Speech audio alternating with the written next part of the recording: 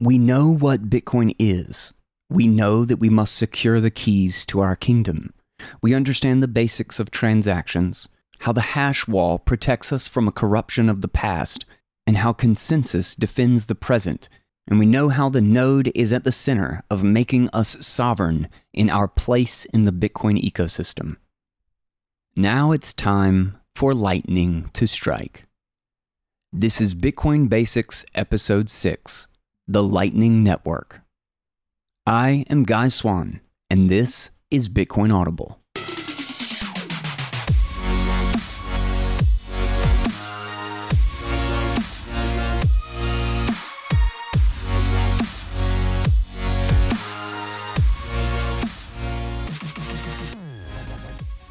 What is up, guys? Welcome back to Bitcoin Audible. I am Guy Swan, the guy who has read more about Bitcoin than anybody else you know.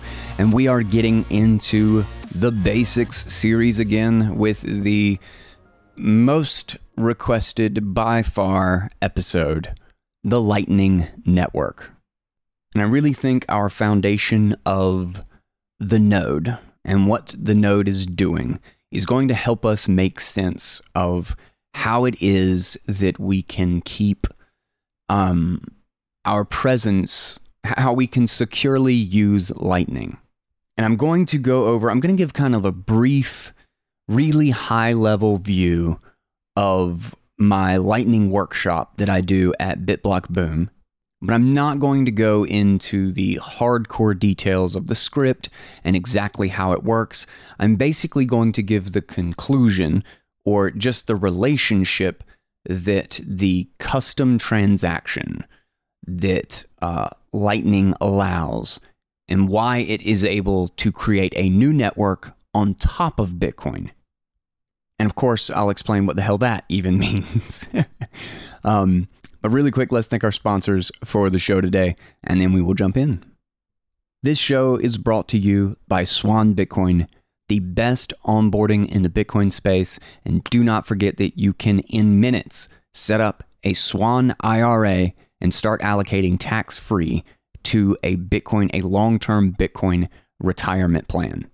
It is also brought to you by CoinKite, the makers of the cold storage solution that you're going to want to keep your Bitcoin safe.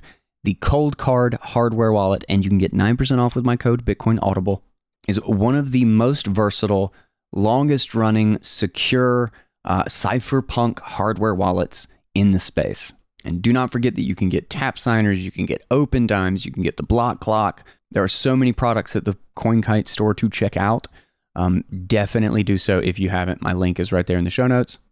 And lastly, Fold, the debit card that gets you sats back on everything in your life. And they have just changed their spin and reward system. And I really think it's actually really, really clever. I'm getting used to it right now, but I'm really excited. And we're going to talk about it at the middle sponsor slot of this show.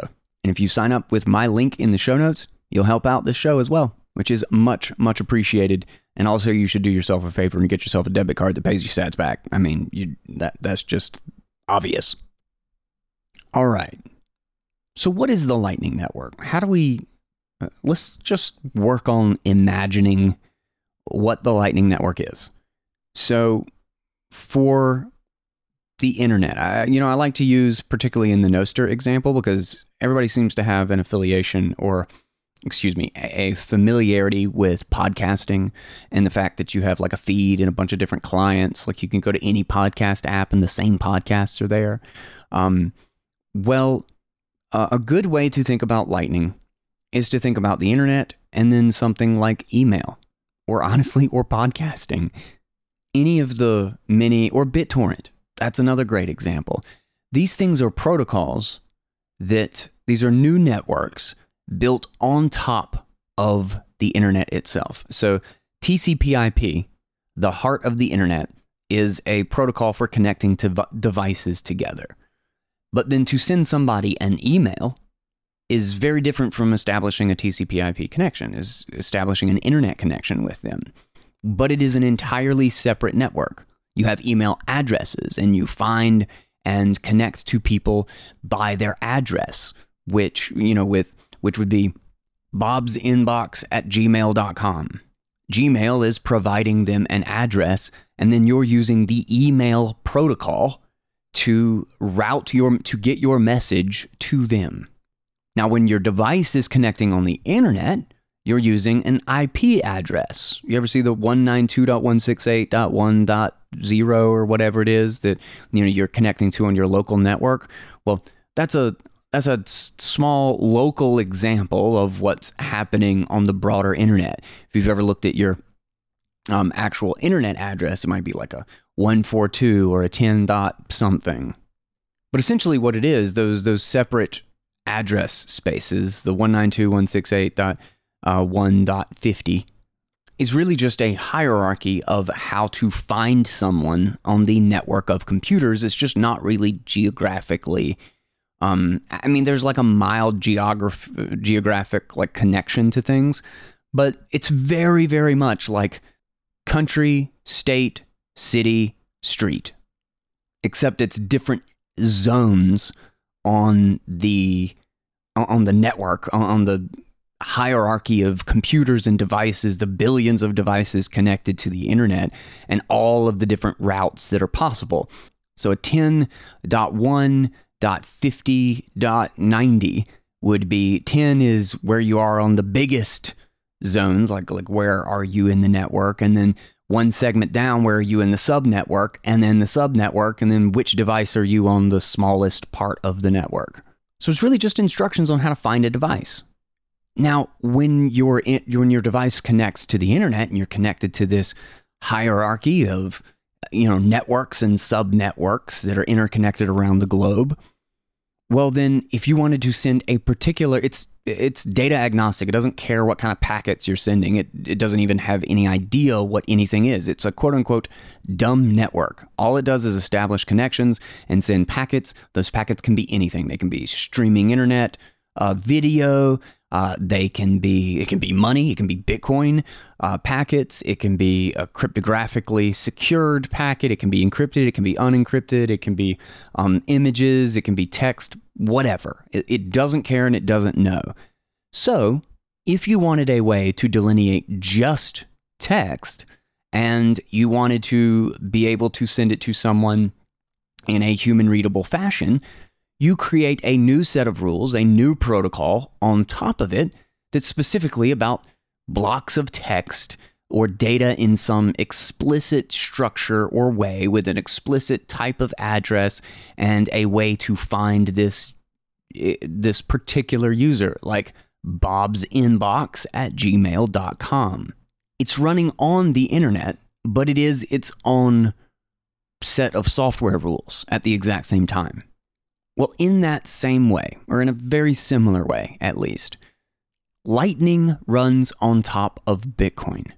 Now, going back to transactions, we know that a transaction is just a simple set of instructions where someone sent a transaction to me. Somebody sent me 1 Bitcoin, and then I'm sending you 1 Bitcoin because I'm a very generous person, and obviously I just have bukus of Bitcoin to just hand out to people.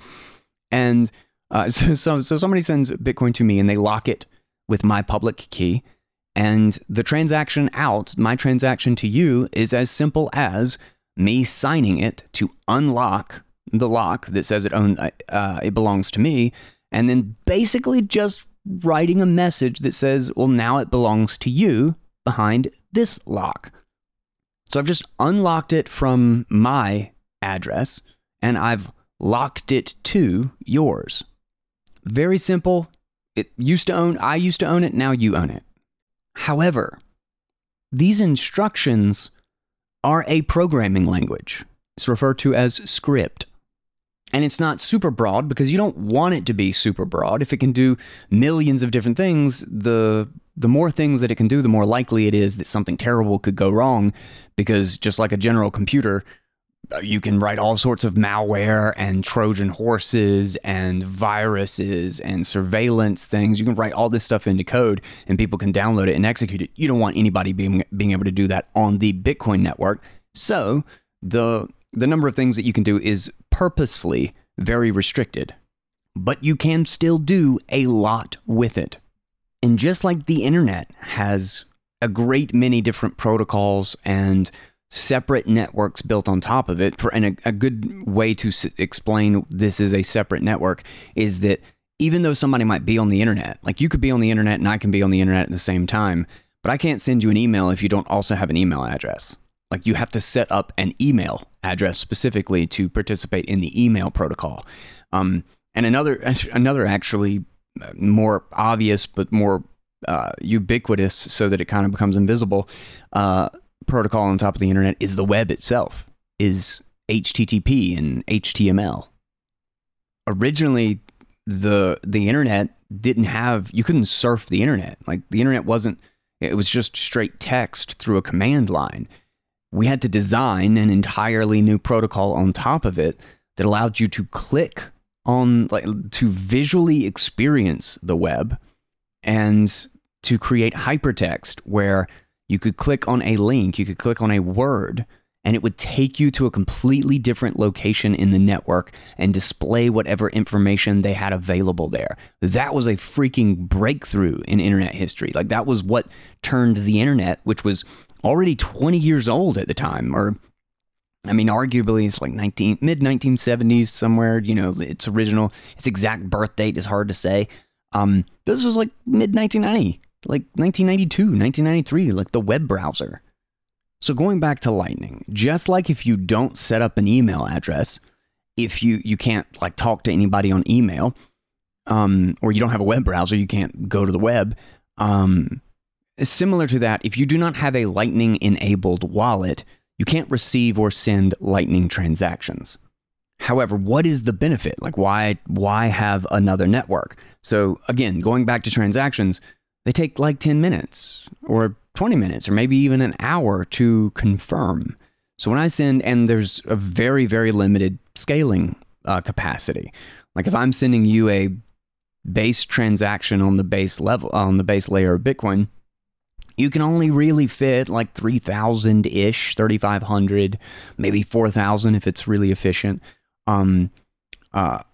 transactions into the Bitcoin block. There's a specific limit to how large it can be for the sake of spam protection. So that, again, if you're running a node, you have to check the entire history. So if the history is 20 terabytes of information, well, then nobody runs a node, and we're right back to Amazon. Going back to our example from the node episode of like everybody at the conference is running their own node and deciding what Bitcoin is. Well, if there's only one person in the room who has a computer big enough to run it, well, then everybody just trusts that person, and we're right back to the current financial system. It doesn't do us any good anymore. So we have to limit the base layer. And a good way to think about it is that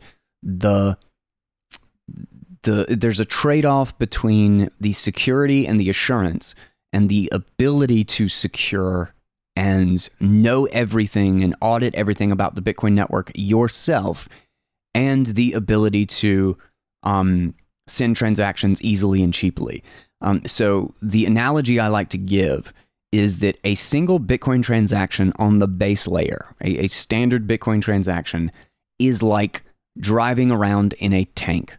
It is insanely secure. After confirmation, you just have it. It is in your cold storage. It's like having your own bank vault in your house. It is a giant, bulky, ultra secure transaction. But doing that using that every day, like going to the grocery store or running out to get some coffee or, taking a cruise down to your local park or something, you wouldn't do that in a tank. You might do that in a car. You might do it on a bicycle, for crying out loud. You might walk. There's no reason to go, sure, it's more secure to go everywhere in a tank because then you don't have to worry about anything, basically. But it obviously makes no practical sense to do that. And so we build the Lightning Network, which trades off a little bit of security in order to get instant and super cheap transactions. So how does it do this? Going back to the instructions and the script that you can write into a Bitcoin transaction. Instead of just writing, let's say we've got that one Bitcoin between you and I. Instead of just writing you own it, I used to own it and now you own it transaction? What if I wrote a transaction that said, we both own it together, and unless both you and I sign it, it doesn't move? Now we've got an interesting dynamic, because we can say, just in the channel, just between you and me, we can make an agreement that says you own 0.2 and I own 0.8. Whereas on the Bitcoin network, it's simply one Bitcoin in one address, but it just so happens to be locked with both of our keys. So it can't move unless we both agree on how to leave that address and who owns what. Now, this is extremely trustworthy, an extremely trusted situation, because if you just, if you died or just lost your keys or something, well, then holy crap, I can't get my Bitcoin back. And for no other reason, like something happened with you, that would be terrible. And vice versa, obviously. So another thing that we can do in this script is have another branch. So we can have essentially multiple options for how to leave this address. We can say, if both of us sign, okay, great. If only one of us signs, well, then there's a waiting period. Let's say a week, which gives the other person, if I do this and you are around and I sign and try to leave the transaction, I try to leave this address with more Bitcoin than we agreed on, well, then I explicitly, the only way for me to get it back with just my signature is to give you time to come in and contest what I am removing from the address. So it's like using Bitcoin as a court system in order to verify that the agreement that we make in this both of us own it balance is in fact the correct one. And then there's a third branch, and without getting too into the weeds here, because I'm starting to get a little complicated, the simple fact is there is a way to create transactions, to write and sign transactions offline. You don't actually broadcast them to the chain. So a good way to think about this is that I can have a transaction from my wallet. Like I've got an address with that one Bitcoin back originally. I'm the only one who owns it. I sign that transaction and send it to you, and I broadcast it to the Bitcoin network. Then it gets confirmed in a block. But I don't have to do that. I don't have to broadcast it. I can just sign it. I can sign it and give it to you, and I still have the Bitcoin. But you have a transaction that at any moment that you wanted to, that you could broadcast to the time chain, to the network, and now it would be in your address. But you can hang on to it. You can hang on to it. You have a signed transaction that would withdraw that one Bitcoin from my ownership to yours, but we can hang on to it. You can hold it for a week before you broadcast it to the network. Now, in that time, obviously, I can take that Bitcoin somewhere else, and now your transaction isn't any good. But what if I had a week-long time lock on that address that says I can't spend it for a week? And then I give you the transaction that says that you can take it. Well, now for a week, you can hang on to it, and you don't have to worry about anything, because I can't move it yet. And all you need to do is broadcast it, is send it out to the network so that it can be included in all the nodes, and it can be mined with the hash wall protecting it from ever being altered again. All you need to do is broadcast it sometime in that week zone, and that Bitcoin is yours, and there's nothing I can do to prevent you, because I am locked out of that address for that week. So think about the dynamic there, is that for that week, technically, the Bitcoin is in my wallet. It is behind my keys and my address. But as far as control goes, you're the only one that has the ability to move it. So there's a final trick with the Lightning. This is a key part to the Lightning Network and how we are able to make transactions off-chain without going to the Bitcoin base layer. But on top of the Lightning Network, they're instant and instantly settled and are really, really cheap because they don't need to be stored on everybody's node.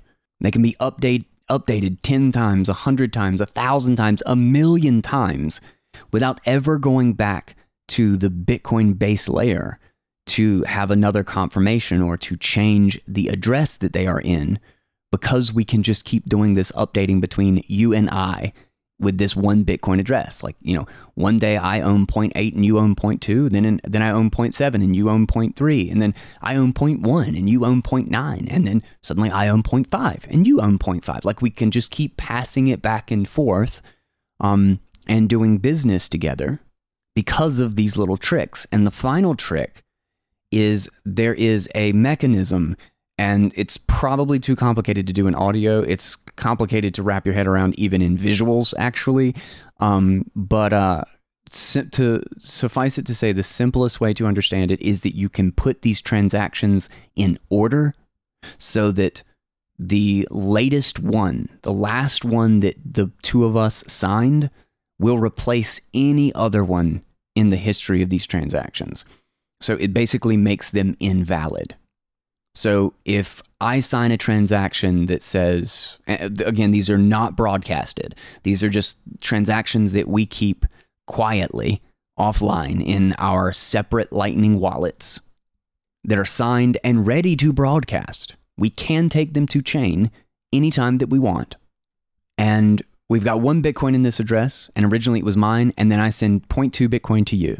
So now we have a signed, ready to broadcast transaction that either one of us can leave with, or either one of us can take the Bitcoin out of this address, except that it is only explicitly signed that says, I get 0.8 of it and you get 0.2 of it. And this is essentially labeled as transaction 1. Then maybe 2 days later, we want to update this again. I want to send another 0.1 to you. So now we write a new transaction where we can both leave this address, and I can only leave with 0.7 and you can only leave with 0.3. We sign it and we both hold on to it.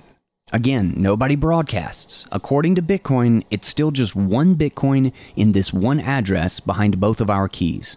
But we labeled this new transaction transaction 2. Now here's where the real magic of Lightning takes place that makes it a trustless or highly trust minimized system, is that I still have the signed, this is just data, right? We're just keep exchanging these things. So I still have a signed transaction in my little transaction history that I can broadcast that says I get 0.8 and you get 0.2. Whereas the current state of things is that I get 0.7 and you get 0.3. Maybe I don't like that that's the case anymore and I want my 0.8 instead of my 0.7. And so with only my signature, I send out, which requires me to have that wait time because you haven't agreed to do this with me. I send out the transaction that says I have 0.8 and you have 0.2. I try to get my 0.1 Bitcoin back. Well, now I have to wait a week, and that transaction is invalidated because it's transaction number 1. It's invalidated by transaction number 2, the one that says 0.7, I get 0.7 and you get 0.3. So all you have to do is within that week broadcast yours, and I will not be able to get my 0.8. It will be invalidated by your newer transaction. Now there's a really, really clever cryptographic trick in this where what I have to do to update the transaction with you, to go from the first one to the second one in this little off-chain agreement that we have, I have to expose myself to losing everything in transaction 1 in order to update to transaction 2.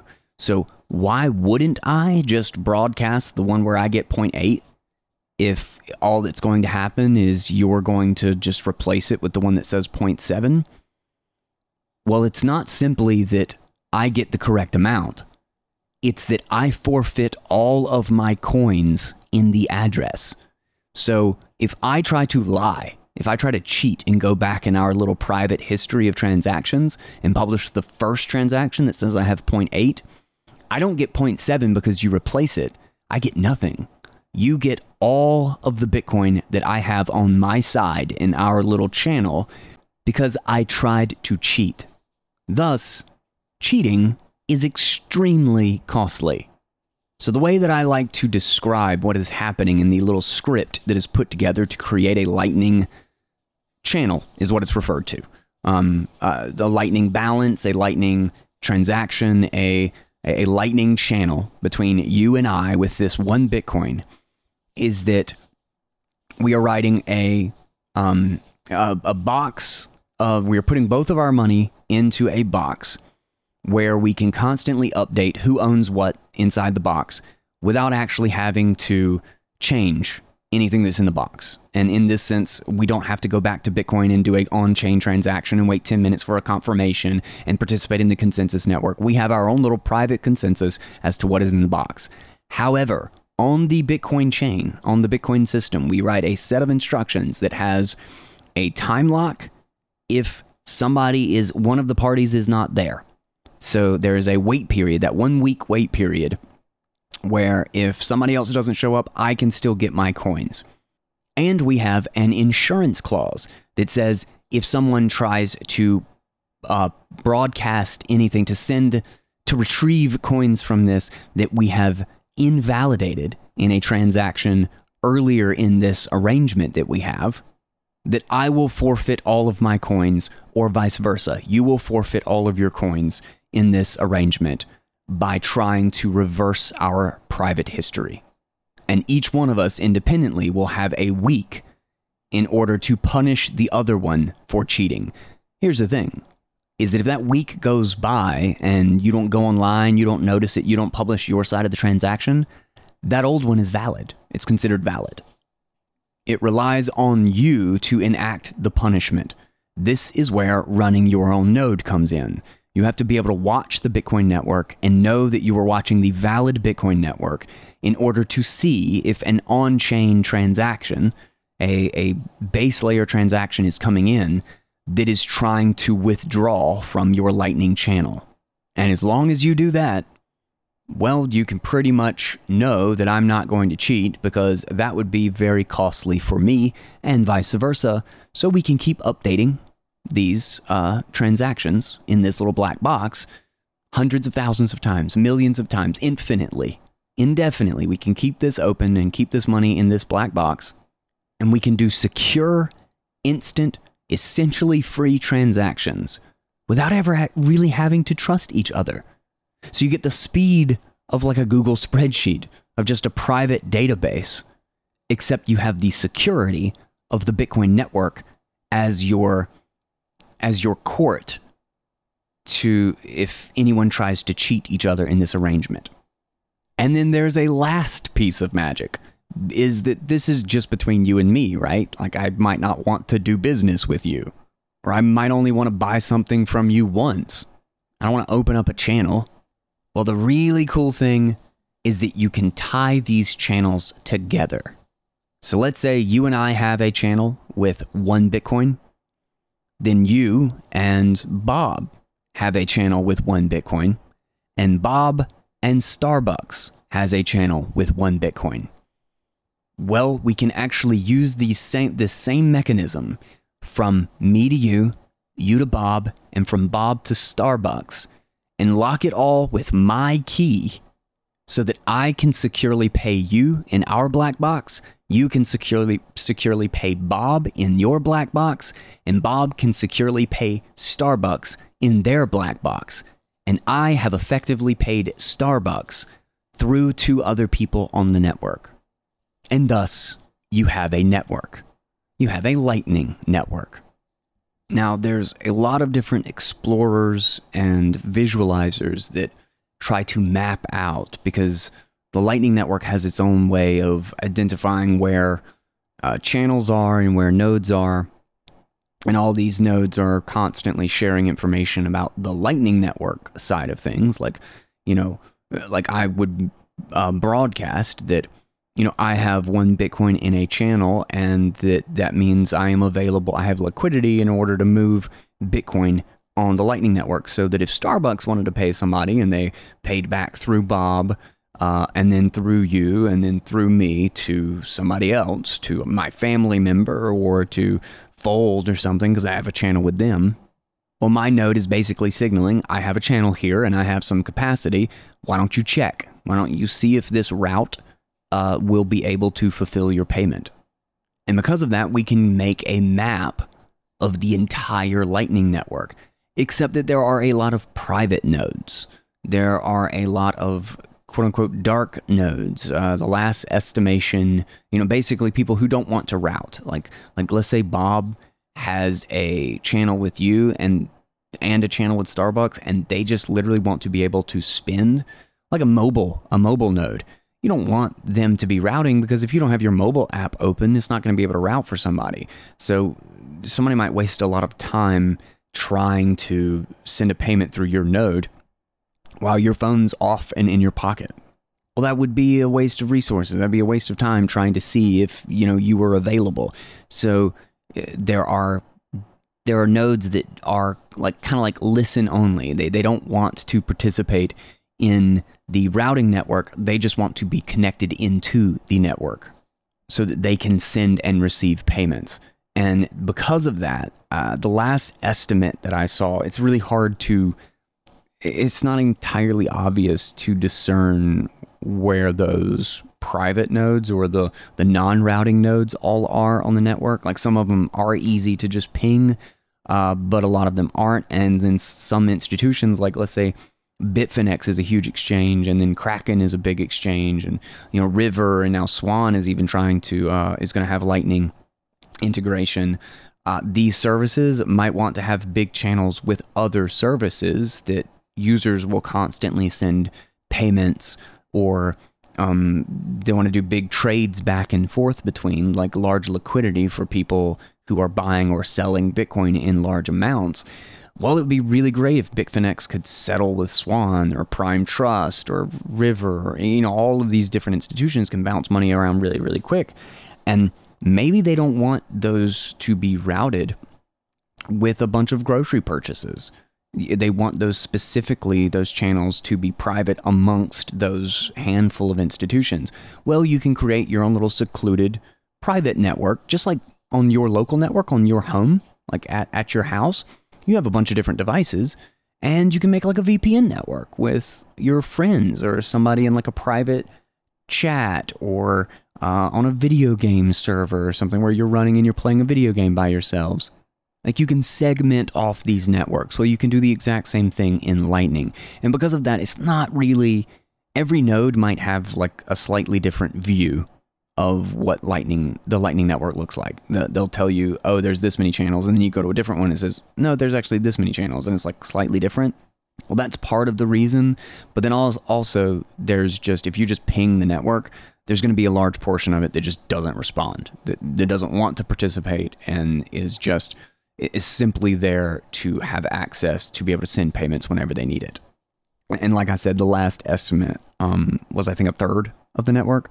So if you go to like amboss.space, or one of the main visualizers right now, you'll probably get somewhere between maybe 70,000 to 80,000 channels, connections in this network. But it's probably more like 100,000 or a little bit more, based on the rough estimate of how many simply don't respond if you are pinging the network for channels. But honestly, that's not really all that important. And one of my favorite visualizers right now, I cannot find the one that I made the image for in my Lightning Network workshop, which I love. It's so cool looking. And it's just fascinating to see this massive web of just all these different nodes and all of these different connections, and the spider web of channels from one to the other. And the fact that payments can just flow from any node to any other in this network is just fascinating. Something about visualizers and things like this that I just nerd out on so hard. But probably lnrouter.app is one that I think is really cool right now, and is very similar to my favorite one that I cannot find at the moment, but I know I have a link of it saved somewhere in my notes. So either way, I will have these links available in the show notes so that you can check it out if you want to do a little exploring yourself. So that, I hope, makes a little bit of sense as to what Lightning is, why you are able to make transactions that are not on the Bitcoin chain, but are in fact Bitcoin transactions, and that settle instantly, and that cost next to nothing, because all you're doing is updating these private ledgers between all of these individual parties. And so, what does it cost to just update and sign these transactions? But that they are also still secure. It is still your owned Bitcoin because you are the one who has the right to move it. Just like if I sent you a broadcasted transaction, if I sent you a signed transaction, and you didn't send it to the Bitcoin network, you could just hang on to it. But I still had a time lock, so I couldn't move the coins. Technically, the coins are in my address, but technically you are the only one with the power to move them. This is roughly the situation in a Lightning channel, that only the valid user, only the valid payment can withdraw the money. And if anyone tries to withdraw from these arrangements, if Starbucks or Bob or you or I ever try to take an invalid transaction in the history all the way back to number 1 and broadcast it to get some Bitcoin back, well, then you can always invalidate it and get any coins that I have in our joint black box as punishment, as my agreed upon punishment for cheating. And thus, we have a global, decentralized, non-custodial, instant, and insanely cheap Bitcoin payments network. I'll tell you, the biggest aha moment that I had in Bitcoin, post Bitcoin, was when I read the Lightning Network white paper in 2015. And it took me a couple of times through it to really wrap my head around what was going on and how these different pieces of the script worked. But it was fascinating. And it's the perfect example of a smart contract on Bitcoin that enables something that isn't possible just with a clever game theory of scripts and signed transactions and relationships in it that creates an entirely new ecosystem, an entirely new network on top of it. And so I think that covers the basics. I am a huge geek when it comes to Lightning. I use it all the time, and I highly recommend, if you have not dabbled, I believe within the next year or two, this will be the only way that you interact with Bitcoin. This will be I take that back. It will not be the only way that you interact with Bitcoin. It will be the way that people are onboarded, and Lightning will be ubiquitous. Like the most powerful wallets that I know of today, and the ones that I just think have the seamless, best experience far and away, are the ones that treat Bitcoin and Lightning as the same. So when you receive a Bitcoin transaction, it just automatically puts it in one of these black boxes. So you're connected to the internet. So it looks like a normal Bitcoin transaction, like you just gave a Bitcoin address. But now you can make a Bitcoin payment or you can make a Lightning payment. And they're just indistinguishable. This is very similar to how TCP/IP and the web and stuff advanced. Is like at the beginning it's really complicated and you have to do these like custom things to set it up, and or email, you had to set up an email server and you're like, wait, what the hell is going on? But then as the UX, as the user experience was kind of sorted out and more development happened, these things just kind of fell away into the background, and then they just all kind of merged, and it was just the internet experience. And you didn't think about the fact that you're using like all of these different protocols and these different systems and stuff. You're just using the internet. In that same way, these things are slowly merging, and the software, the wallet side of things, is managing all of this at once. And you are able to interact with Bitcoin in all of these different ways, and your wallet just knows the difference, and you don't have to think about it. So now I want to talk about my favorite Lightning tools and some things that are on the horizon, and the wallets and how to set one up, and what you need to manage and think about. We will pause for just a moment while I go get some water, and we'll hit our sponsor, and then we'll get into some fun stuff. This show is brought to you by Fold, the debit card that pays you sats back on everything in your fiat life. And they have a new setup with the spins and the rewards. So now you get 1% back on every single thing that you purchase, hands down, no questions asked. But every $10 that you spend, every $10 that you spend on a normal payment with your Fold card, every $10 you spend on a gift card, every $10 that you spend on buying Bitcoin in the app with no fee gets you a spin. And this spin gets you just the wheel of sats. you can just win any amount of sats from as little as 5 sats upward to an entire Bitcoin. So there's going to be way, way more chances to spin with a larger variety of what you can get, which I actually think this is a pretty clever system because it's going to lead to a lot of spins for people just doing small everyday purchases so that they don't end up paying out huge amounts with somebody who just got a decent spin on like a $2,000 purchase. I think this setup, at least it looks like it right now, I'm going to have to experiment with it a lot, but this setup is going to be a lot better for the casual user in just getting a lot of sats.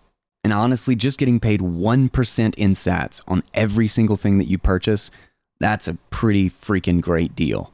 And like I've said, they have made an official partnership with Visa, and they are trying to go global. So keep an ear out. I will let you know on this show whenever it happens. And if you haven't checked out Fold yet, you've got to go to bitcoinaudible.com/fold, or you can just click on the link right there in the show notes, and you're going to get some free sats. You literally can't go wrong with that. All right, let's jump back in. Okay, so let's talk about my favorite Lightning wallets and some really great Lightning tools. Now, if you have listened to this show at all, there is something referred to that we talk about quite a bit and have read a number of different articles and pieces on called an LSP, a Lightning Service Provider. So think about it very similarly to an internet ISP, is that someone connects you to the internet and, you know, they give you the internet connection to make sure that you have good bandwidth and you are well connected to everyone else on the network, etc., etc. You know, in that sense, AT&T or Time Warner or Comcast, whoever it is doing that job for you so that you don't have to manage your own bandwidth. But technically, you can just kind of connect to, like, you can lay out your own wire and connect to somebody else on the network and use them to get to the broader network. But you don't want to do that. There's a lot of headache, and you have to run particular software and routers and all of this thing to pull that off. So if you don't want to set up your own, you use an internet service provider. Now, internet service providers suffer from a pretty big problem of centralization because they are geographically centered. Like, you have to have a physical wire run to your physical location. So you usually have like 2 options, and they're oftentimes using the exact same wire to send their data. You're just connecting to a different hub.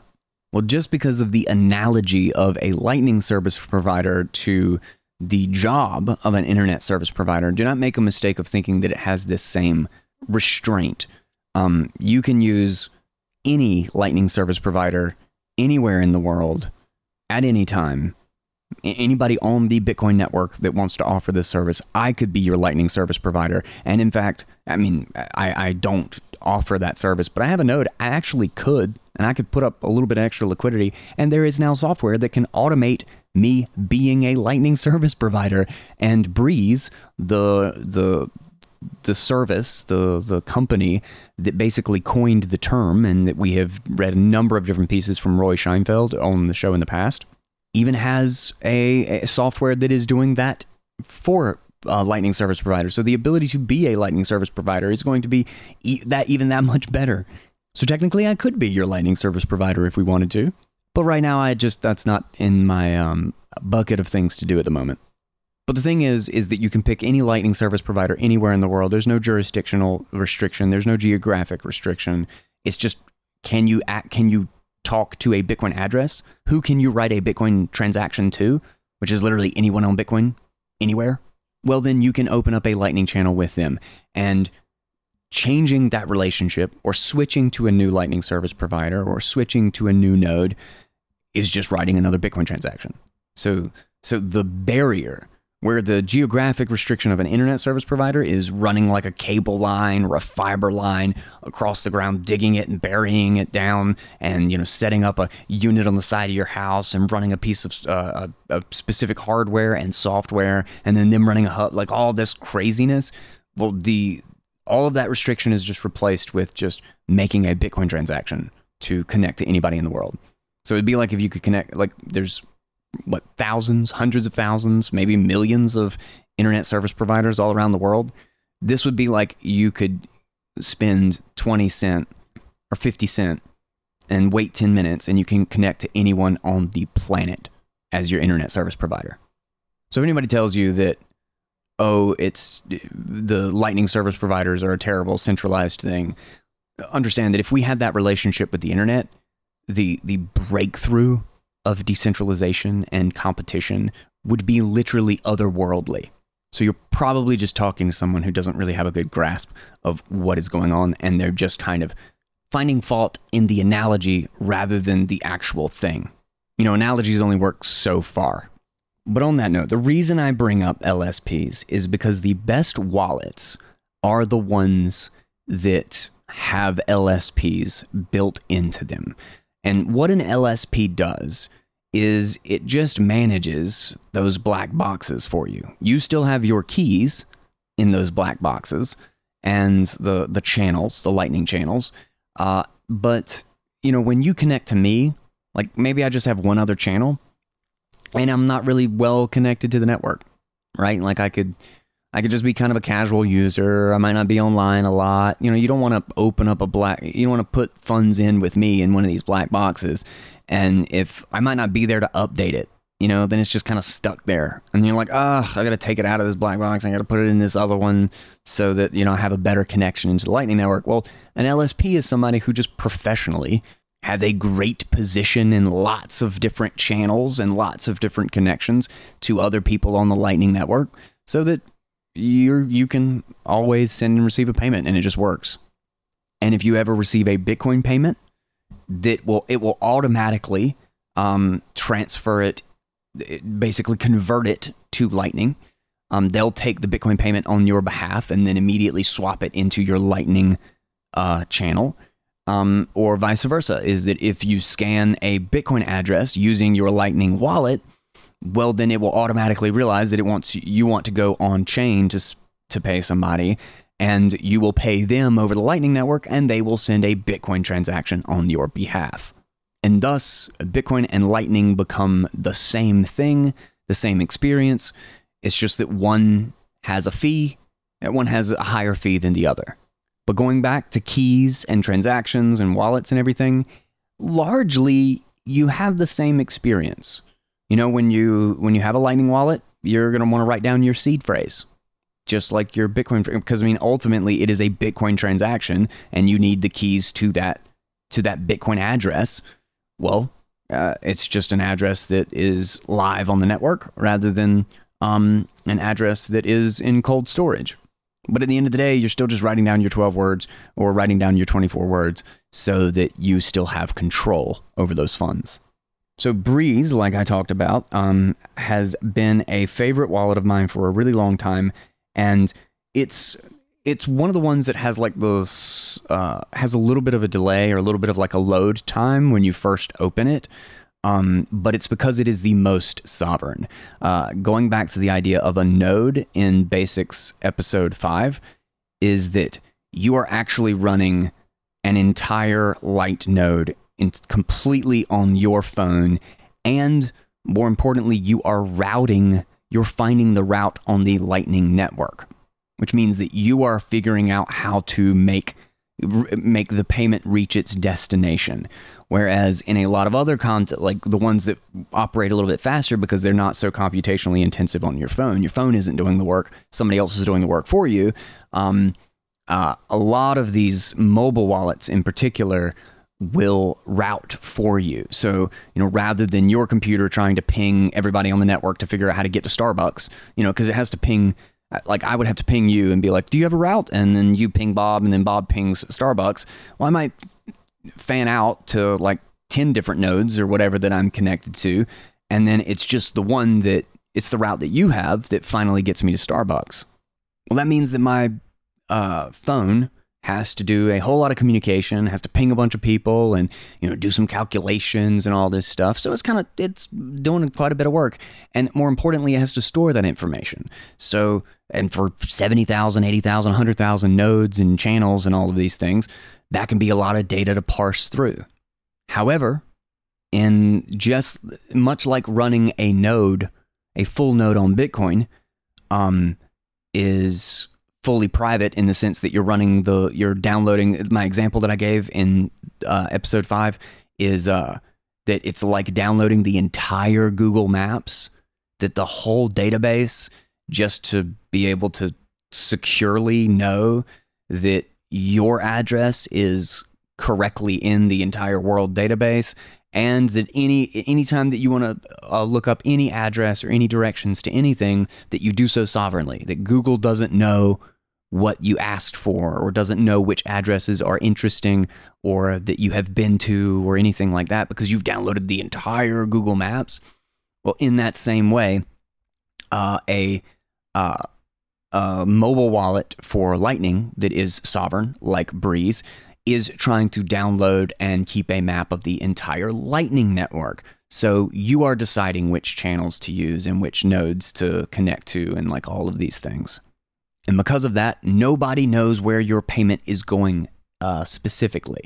So with Breeze, I can pay through Breeze and they can be my LSP, but I pay to Breeze, I pay to you, I pay to Bob, I pay to Starbucks. Breeze doesn't know that it went to Starbucks. Breeze has an encrypted package that with a payment in it that goes to you. And it may know, or actually it doesn't. It could end at you. It could go another step to Bob or somebody else, or it could all go to Starbucks. It could go past Starbucks. They don't know. It's basically an encrypted envelope that just unwraps the next piece of the puzzle when it reaches the next person. So Breeze, all they ever see is that it came from me and it went to you. And that's because I am doing the routing on my local computer. Now, in something like Phoenix Wallet, which is one that I really, really like, it is another LSP designed wallet or whatever, where you're using a company called Async. But it is sovereign. You hold your own keys. And so nobody can steal your money. It's not a custodial wallet. However, the company, the LSP, is doing the routing for you. So they know where your payments are going to, unless you use like a fancy tool, like a wrapped payment, which is like a service that you'd get somewhere else. But I mean, it's like a VPN or something, thinking about the internet. Like your ISP normally knows that you're connecting to Google because your ISP is helping you connect to Google. But if you use a VPN, all they see is an encrypted tunnel to a VPN, and where you're going elsewhere on the internet is not. They don't know anything about it. It's just encrypted traffic. In that same way that there are these sorts of tools for Lightning, they're not like widely used yet or widely available, and it's not really like a huge concern if you're just doing like normal everyday payments. Like, I don't know. I don't mind that Phoenix knows that I'm zapping people on Nostr. Like, I'm much more worried in that situation. Like, this is like I think about this as a hot wallet with a light client. This is cash. This is cash in my pocket. This is day-to-day normal expenditures and things. And more specifically, this is my mobile wallet. But like I said, I really like Phoenix. My go-to, I emptied my Breeze, by the way. The reason I'm not using Breeze right now is because Roy told me, we were talking, and they've just released their SDK, and they've got a whole bunch of new things that are happening, and they're doing an entire overhaul of how the wallet works and how the node spins up and all of that stuff. That's going to be way, way better for performance, and it's really exciting. I will link to that episode with the SDK explanation and announcement so that you can kind of get a grasp of what they're talking about. But because of that, I'm waiting to try out the new Breeze wallet because they're basically redesigning it. But the current Breeze wallet still works. I wouldn't advise against it. It still has been one of my favorite for a really long time. But the one that I have used more often than any other at the moment is Phoenix. I'm a big fan of that wallet. Obviously, link to these things will be in the show note. Now, one that you will probably hear about a lot because it gives you what's referred to as a Lightning address. This has become really, really popular on Nostr, on the social media thing that we talk about, is Wallet of Satoshi, which is a really great wallet. I'm a really big fan, and more specifically, they give you a Lightning address, which lets you pay rather than having an invoice. So when you make a Lightning payment, you basically have to detail out all the instructions, and you give routing hints as well. So like when you're scanning like a QR code for someone to pay them, it's just got a whole bunch of data about how to find their node, about the payment details and all that sort of stuff. But it's a one-time thing. So after you scan and make that payment, it's expired. You can't use it again. So because of that, with Bitcoin, I can just post an address somewhere with a QR code, and anybody can tip me or send me Bitcoin however they like. But with Lightning, if I post an invoice, the first person who uses it makes it invalid, makes it not work anymore. So there is another tool that is built on top of it. Just one of the many ways that you make it so that you can interact with Lightning is a Lightning address, which is basically like a web address. It looks like an email address, basically. Mine is dreadedvault58 at walletofsatoshi.com. And this is something that they host for me, but it basically makes it like, I didn't pick that one, it's just randomly generated. But it allows you to send a payment to me, or me to send a payment to you.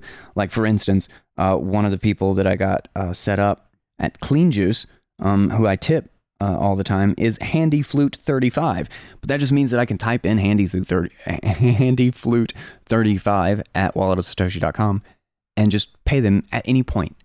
And basically I can have that QR code. In fact, that's what I did on Nostr, is I posted on Nostr with just a QR code of that Lightning address, and then anybody can send it to her. The problem with that is that it's custodial. So they are holding your coins in this instance. But for a small amount of money, that's not that big of a deal. If you're just dabbling in Lightning and you just want to have a little bit on hand so that you can zap somebody on Nostr, so that you can buy a little bit of here, a little something here, or get a gift card or whatever it is, and you're just being casual, understand that it is a custodial wallet. Understand that you don't hold the keys to this, but it's perfectly fine to use Wallet of Satoshi to get an easy setup. I mean, it takes seconds. It literally takes seconds. I was in 30 seconds in Clean Juice setting them up and then sending my initial tip. That's a really great experience. Now, Phoenix, which is non-custodial, doesn't take that long either. It takes literally just a few seconds, but you do need to remember to back up your seed words. So if you skip that step during the initial setup, well, that could be bad, because you might not be able to get your coins back. So what I like to do, especially like getting people onboarded, Wallet of Satoshi is a great entry door. Like, it's a great first step to just kind of explore it, check it out.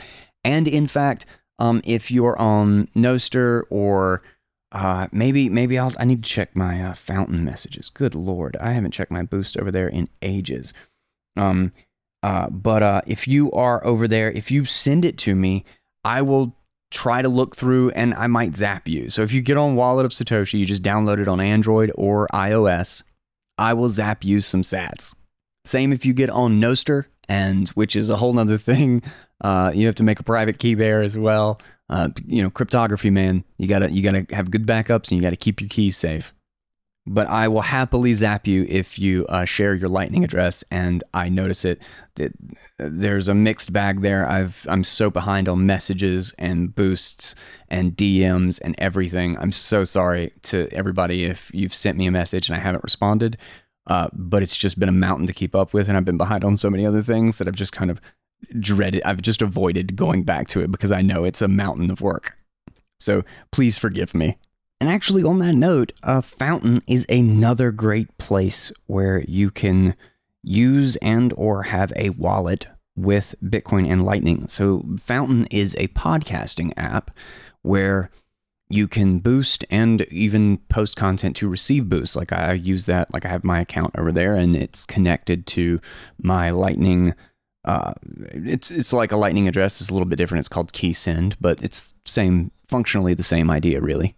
But I put it in my podcast feed, and people can literally stream sats to the podcast using the Fountain app. Or if they hear a particularly ranty spot that they like in my show, they can boost it. They can save a little clip or whatnot, and I can actually, like their comments and things, and I can basically, it's a little bit like Nostr zapping. Like, I can zap their comments, I can zap other people's shows, like I can do it for Marty Bent's show and Citadel Dispatch and Linux Unplugged, just a bunch of these podcasts that set this up. And this is another cool way to use it. Like, really where it has, Lightning has been able to shine for all of these online payments and these networks. And like Zebedee is another great one, is being able to do this in game so that you can literally implement Lightning into video games that already exist and make it so that you can like every time you shoot somebody, like you're in a tournament or whatever, and every time like you shoot somebody, you get like 5 sats. If you kill them, you get 250 sats or something. And you can literally have like buy-ins in a competition, and then people can earn sats back by how well they perform. But micropayments have really been a fascinating way to utilize the Lightning Network because it's something that you can't do with anything else. You can't do like a bunch of 1 cent or 2 cent payments on Visa, whereas on Lightning, sure, go to town. So Fountain is another great way to utilize this.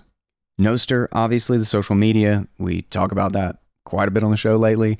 Another easy way to send zaps and also earn it. Shitpost on Nostr, post a good meme or something, you'll probably get a few sats. Oh, in fact, on that note, another really, really great tool that, especially if you use desktop. In fact, I wonder if, let me go to getalby.com. So Alby is a browser extension, and it has so many different like great features for it's an incredibly versatile wallet.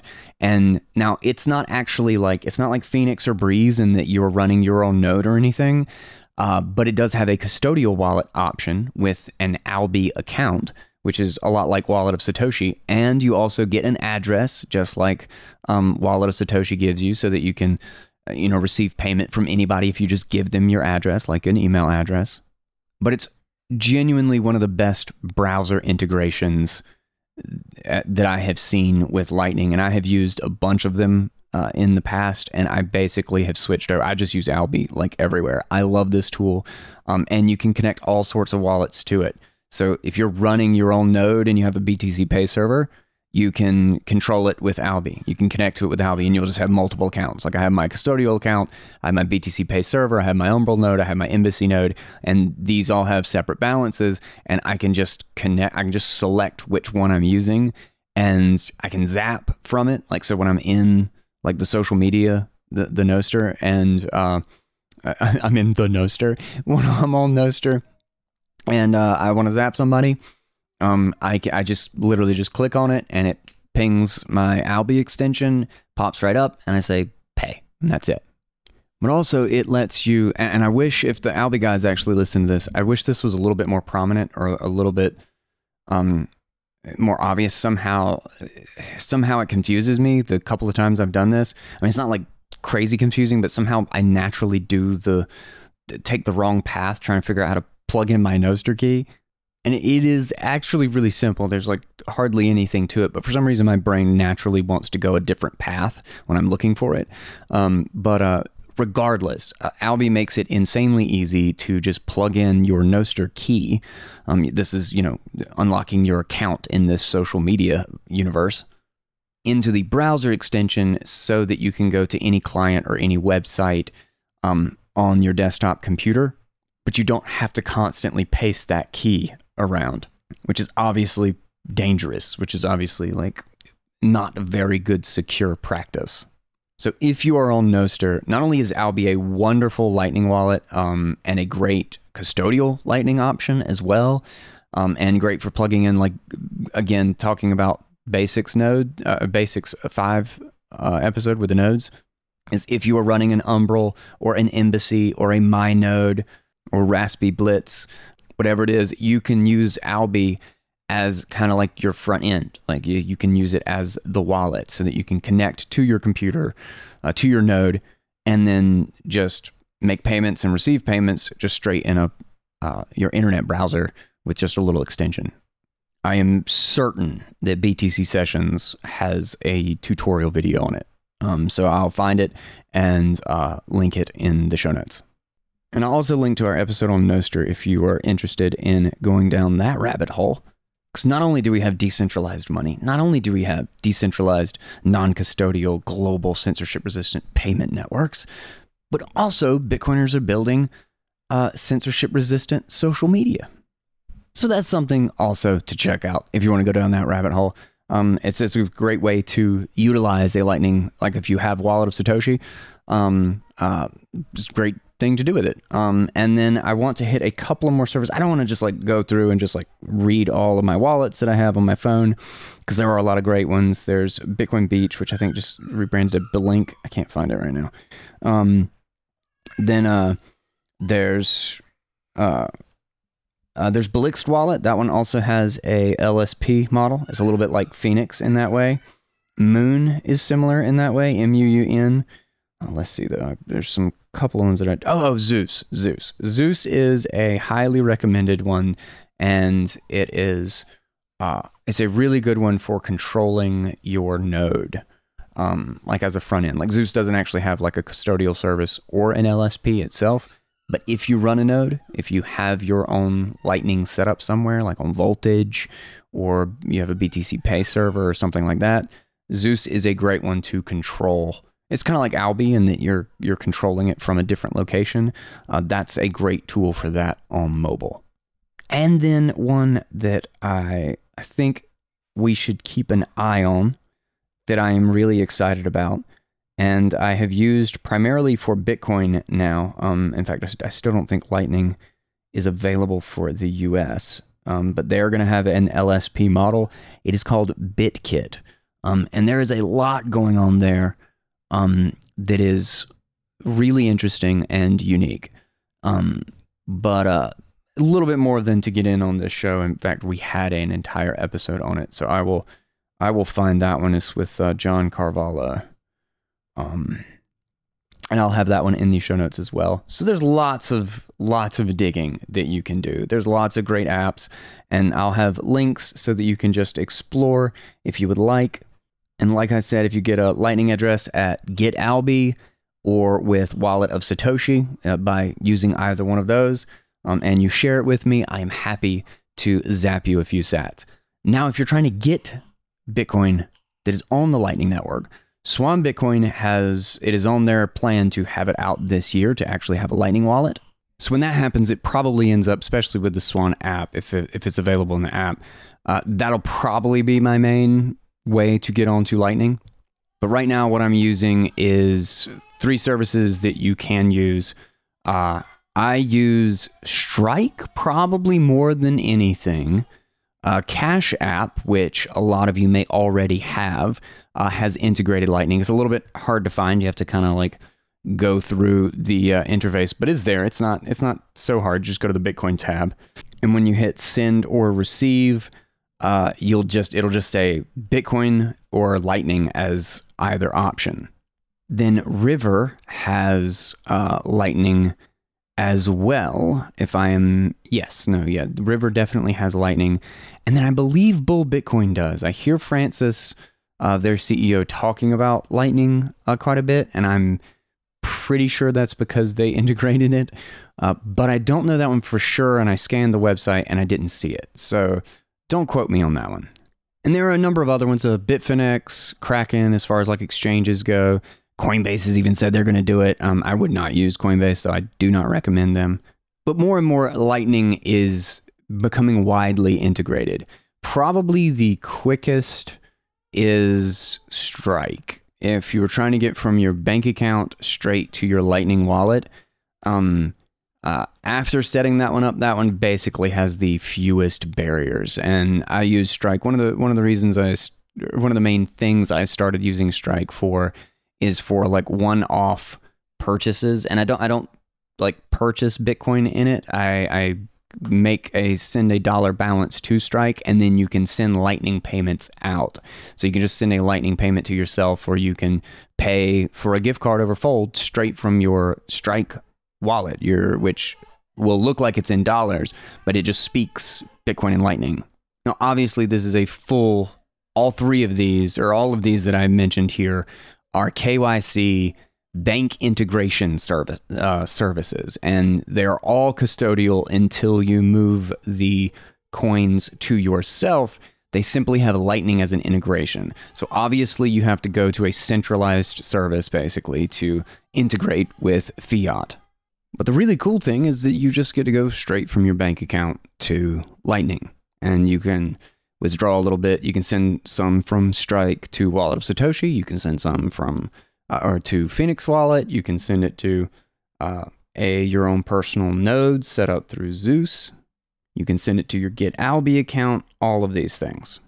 And also just another way that you can actually use it, like if you get a bunch of zaps or tips or something because you post it somewhere, if you want to use those, if you want to purchase something with them, an easy thing to do that I do pretty frequently is Fold gift cards. Like I not only do them with Fold, with like my Fold card, but you can also just buy the gift cards with a Lightning wallet, just using Bitcoin. And you still get sats back, by the way. Not quite as much as using the Fold card, but you do still earn sats and get a discount.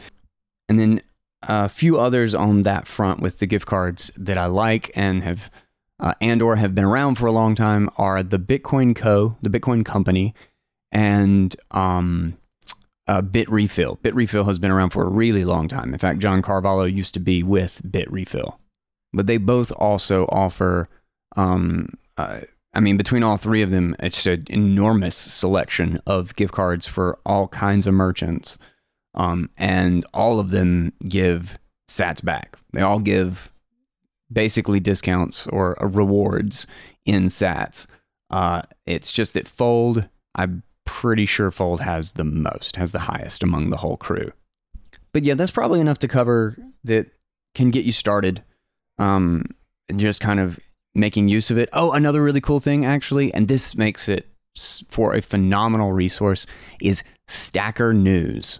This is a little bit like a Reddit front page, except instead of upvotes determining what the best content is, it's actual sats. So you actually kind of have skin in the game. It's a whole lot harder to game, and because of that, it becomes a really good news resource because essentially the best stuff floats to the top.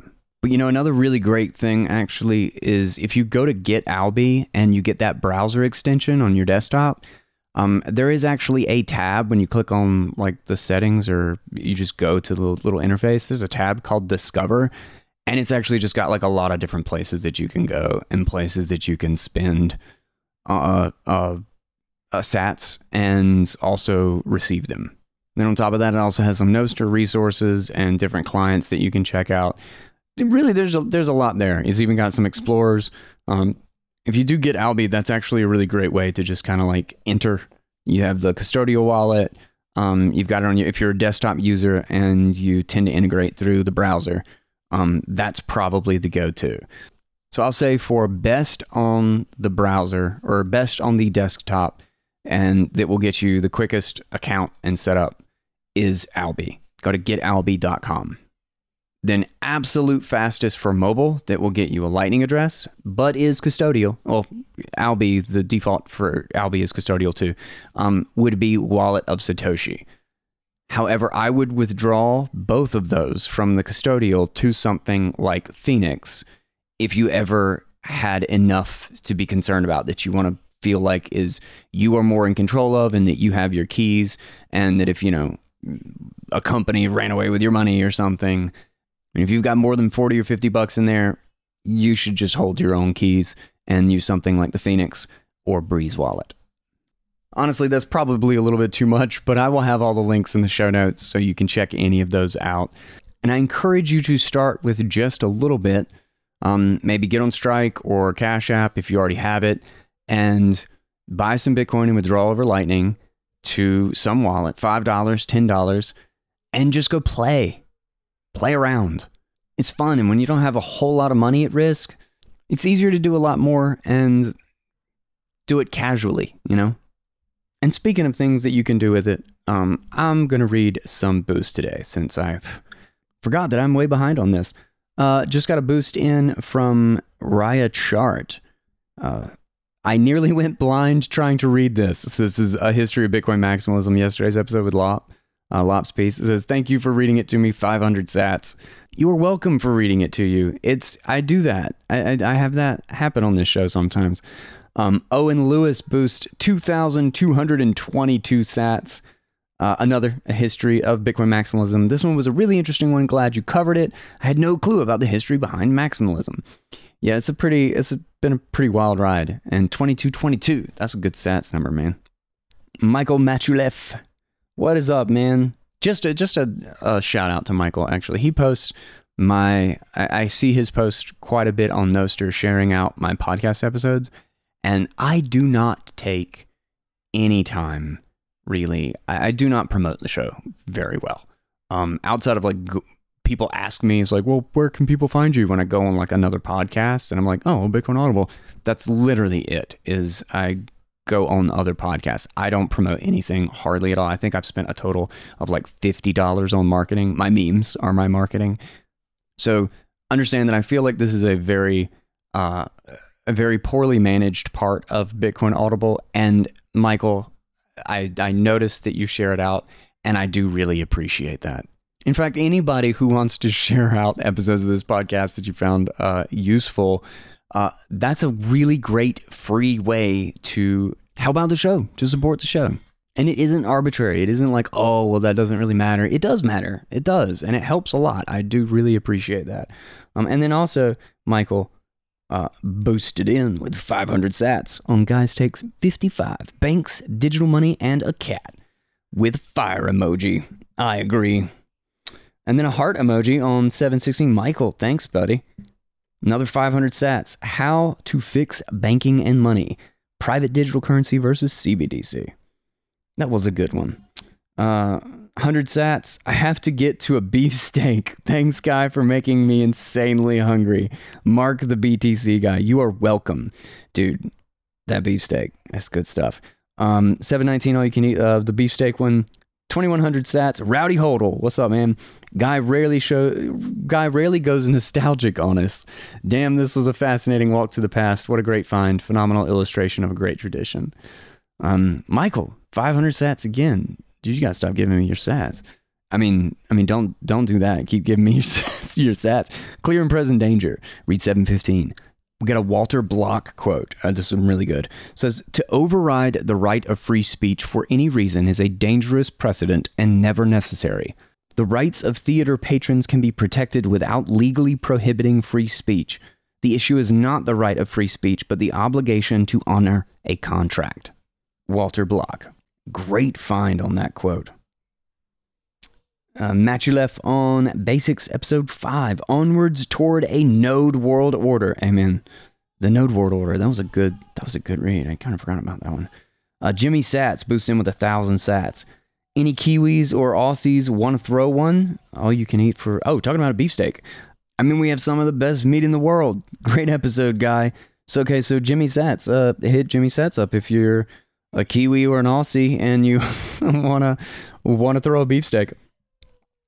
Gert boosted 2,500 sats. One day I'm gonna get to one of those. All you can hold for $5. Again, beefsteak. Fourth user 86 blah blah blah boosted 4,000 sats on Bitcoin does not waste electricity 718. Thanks, guy. Thank you, sir. Orange Pill, what's up? All you can hold for $5. Beefsteak again, 2,100 sats. I don't know what this one is about, but you deserve sats anyways. Promise I'll listen tomorrow.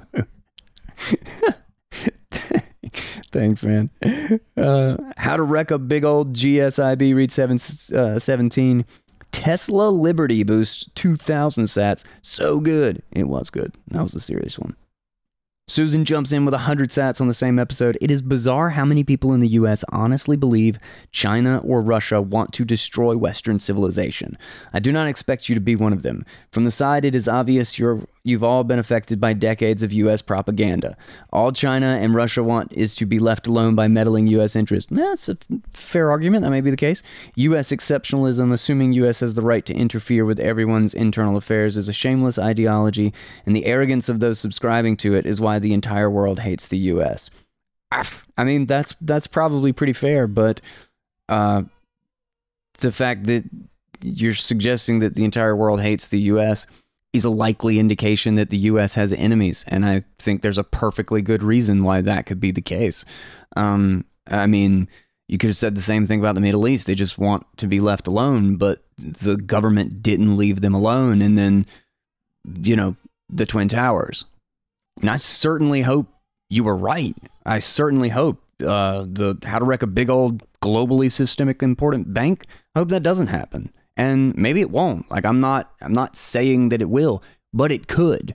We've left ourselves insanely vulnerable because of a corrupt, completely irresponsible financial system and monetary foundation that is a disaster.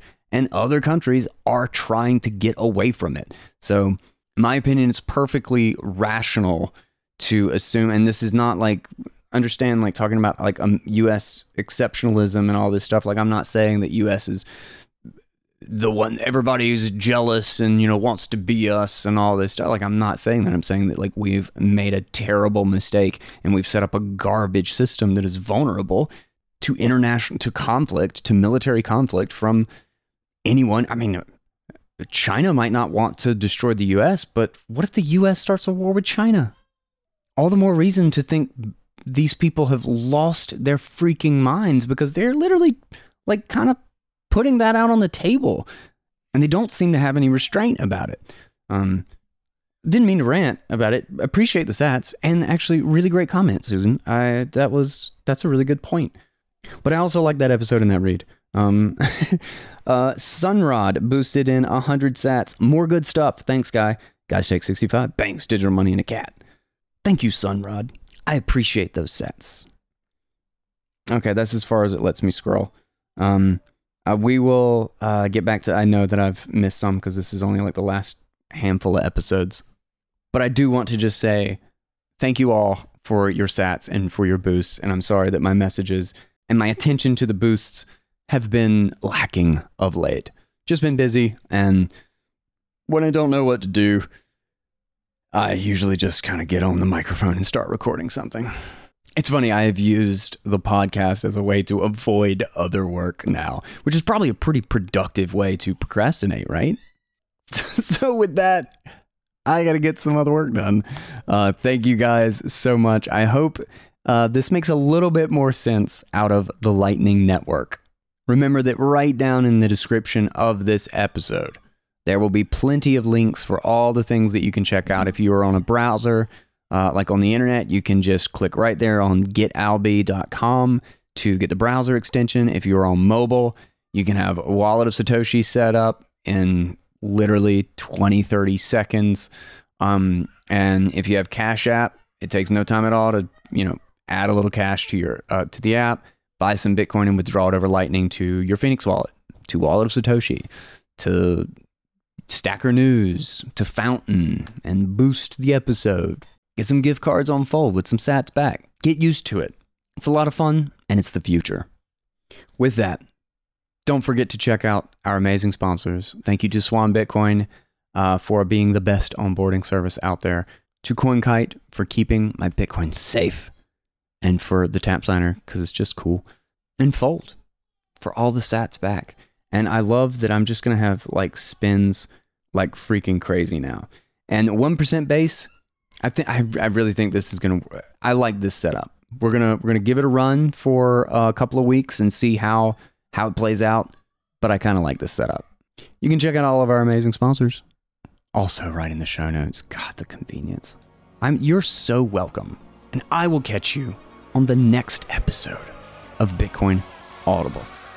Until then, everybody, take it easy, guys.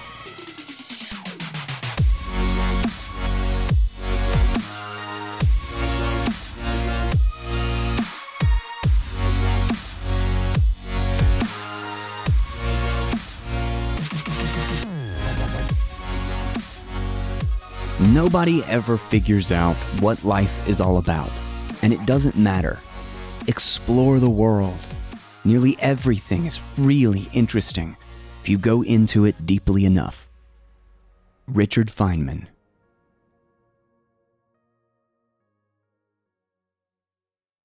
This podcast is a part of the C-Suite Radio Network. For more top business podcasts, visit c-suiteradio.com.